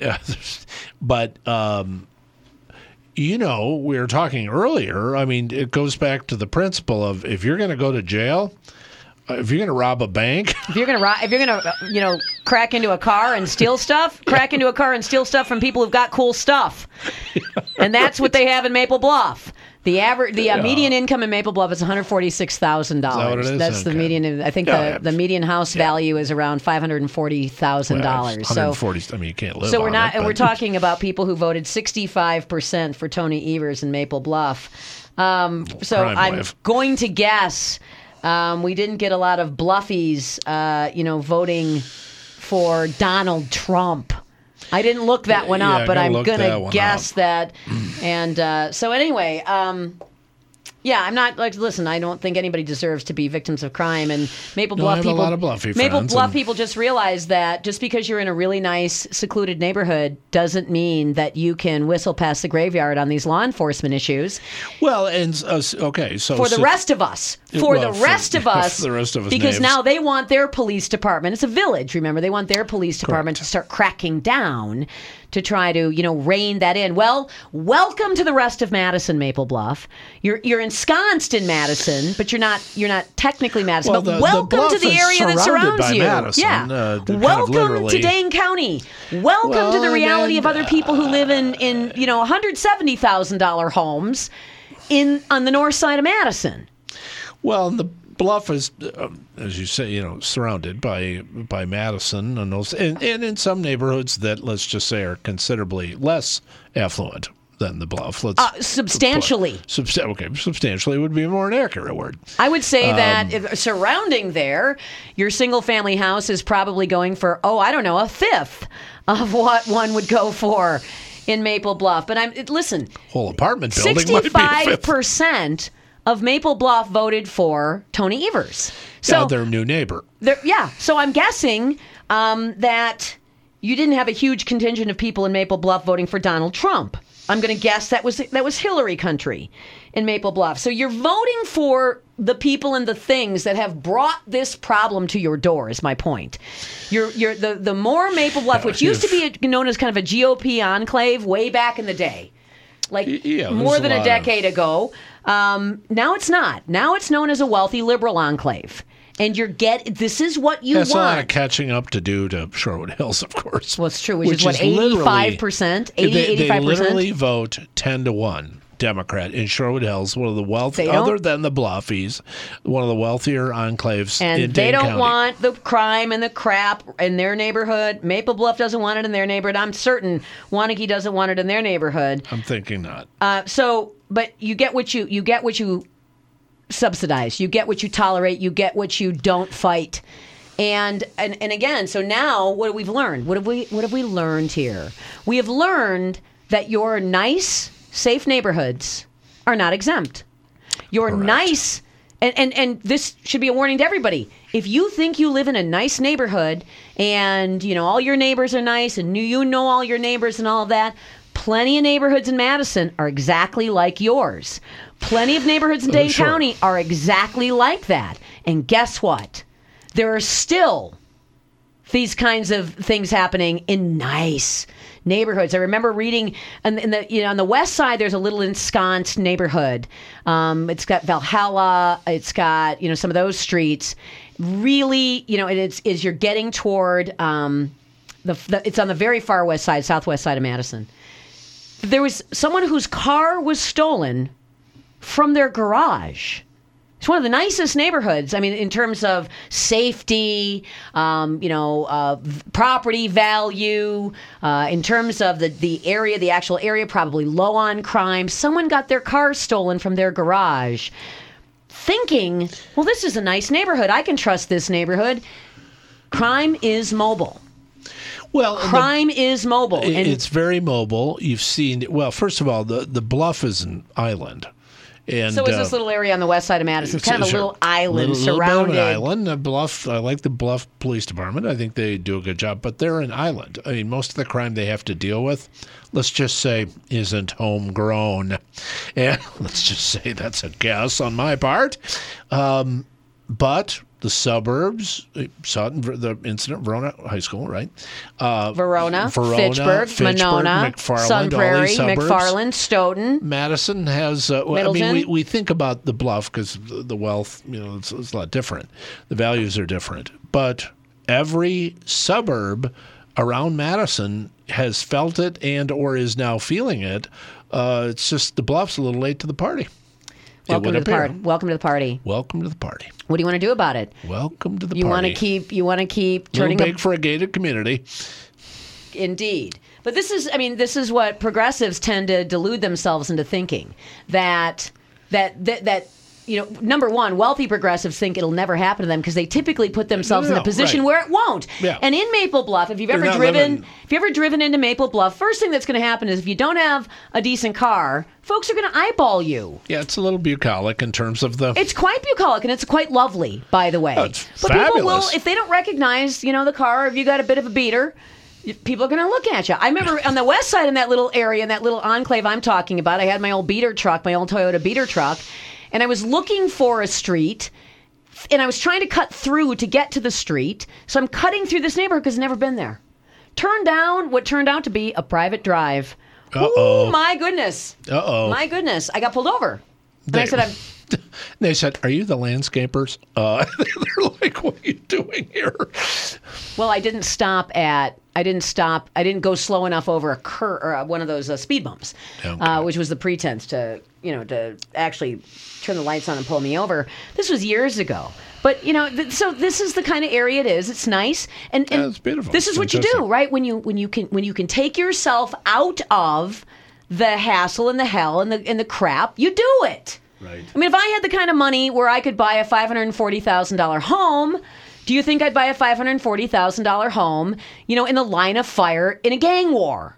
No. No. Right. Do you so I don't blame you for doing it, but the progressives delude themselves into thinking it's everybody else's problem, and I am going to virtue signal my white privilege, and I am going to do nothing to fight what is eventually going to subsume that area, because Madison is going to be subsumed by it, and they're going to pretend it's everybody else's fault. Welcome to the party, because if you're going to dump that stuff on everyone else, then you ought to be able to take up your fair share. We should have crime like progressive tax policy. Yeah, little redistribution. Pay your fair share. Little redistribution. Now that you're all about redistribution, and all you progressives out there, I want to see low-income housing on Mansion Hill. I want to see it down by Edgewater. I want to see it right up abutting Maple Bluff. I want to see Maple Bluff have to be forced to develop low-income housing. Well, remember what happened in Shorewood Hills with the old Pyar Square building. They wanted to make it Actually not Section 8, Right. but affordable housing for nurses that were going to work at UW Hospital. And Pioneer Square isn't like in the middle of Workforce housing. which would have been. Let's get to, who is it? Dan. Welcome to the program, Dan. You guys are great. Just more anecdotal evidence. I, too, live in a very nice southwest side enclave near Holy Knees Seminary. 1 a.m. this past Monday night, my neighbors, a bunch of guys, rolled in a car. They had a scanner. They opened up the garage a foot and a half. They rolled underneath the door, went through the mudroom door, stole the keys, stole 2 cars. I paid. Listen, I lived in the town of Middleton before this. No. I paid $420,000 for this house. It's got a for sale sign in front of it. Over my dead body, I'm going to live in a place like this. And I knew exactly where to go to find whoever it was that did it. And I'm not naming names or anything like that. I wouldn't say it, but we all know where it is. And so you, I swing down Tree Lane myself. Where do you live now? I'm sorry? I'm sorry. Where did you say you live now, or basically? West Side. Nice place. So just over near Holy Name Seminary. Okay. Pine Hill Farms. This isn't the new bishop, is it? No, it wasn't I the hope new this bishop. is not your welcome. No. No, but to your point, so nice neighborhood. And listen, I do the same thing. If I wanted to spend $420,000 on a house, I sure as heck wouldn't buy it with a backyard of crime. He's making perfect sense here. Not a chance. Not a chance. The school district is a dead duck, and now we got this going on. Yeah. And I got neighbors. We're loaded for bear. So whatever. Well, yeah, I know what you mean by that as well. I know what you mean by that as well. Right. Thanks for the call. I appreciate it. So someone. Good So call. wait, before you hang up, Dan, they're using a scanner. Thank you. Okay, they're using a scanner to open garage doors. Did I hear him right? A scanner to open garage doors.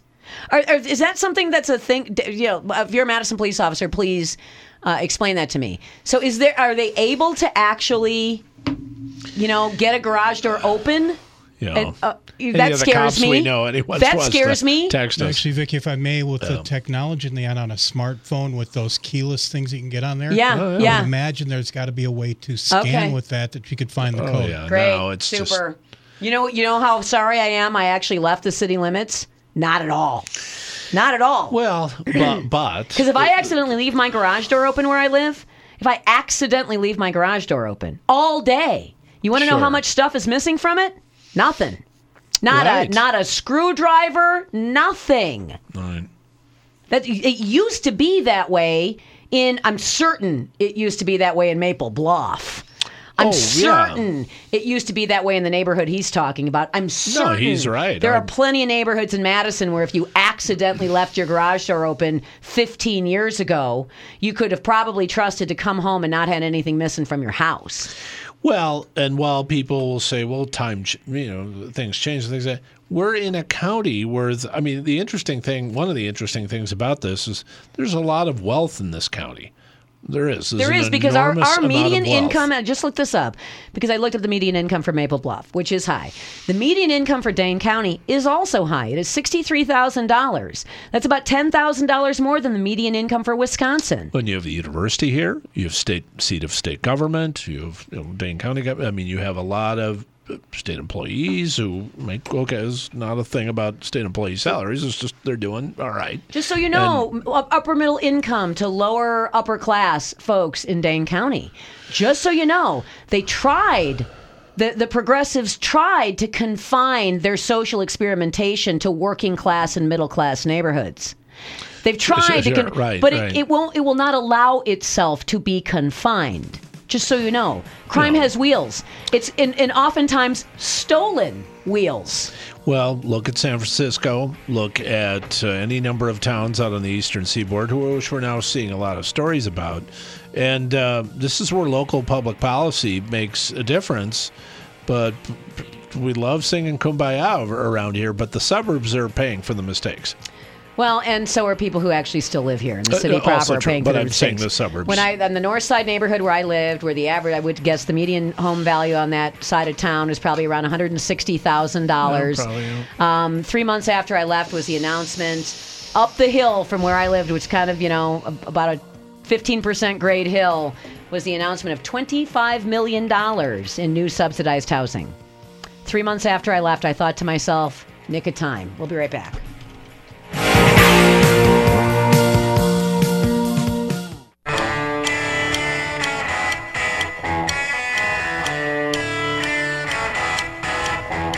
We don't even have time to talk about the fact that another story and another place you don't typically think of, the seepage is what I call it. The seepage is a near-campus apartment on the 9th floor. 9th floor at the Hub Apartments. The Hub Called the Hub. On the 9th floor, 5 people busted in to an apartment and beat up the people inside the apartment. Oh, boy.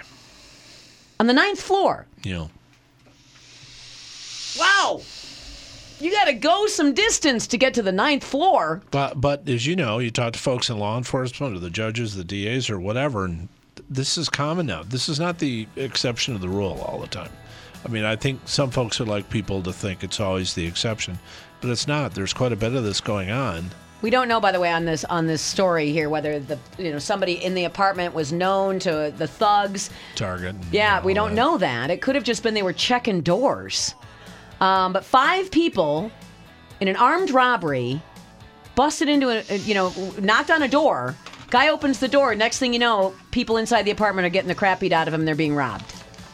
And then we get told, well, it was targeted, nothing for the don't public to worry worry about it. Don't worry about it. Just like you folks in Maple Bluff, just lock your cars. Nothing to worry about. You're good. You're fine. Continue bluffizing. Continue bluffing. Everybody have a great weekend. See you on Monday.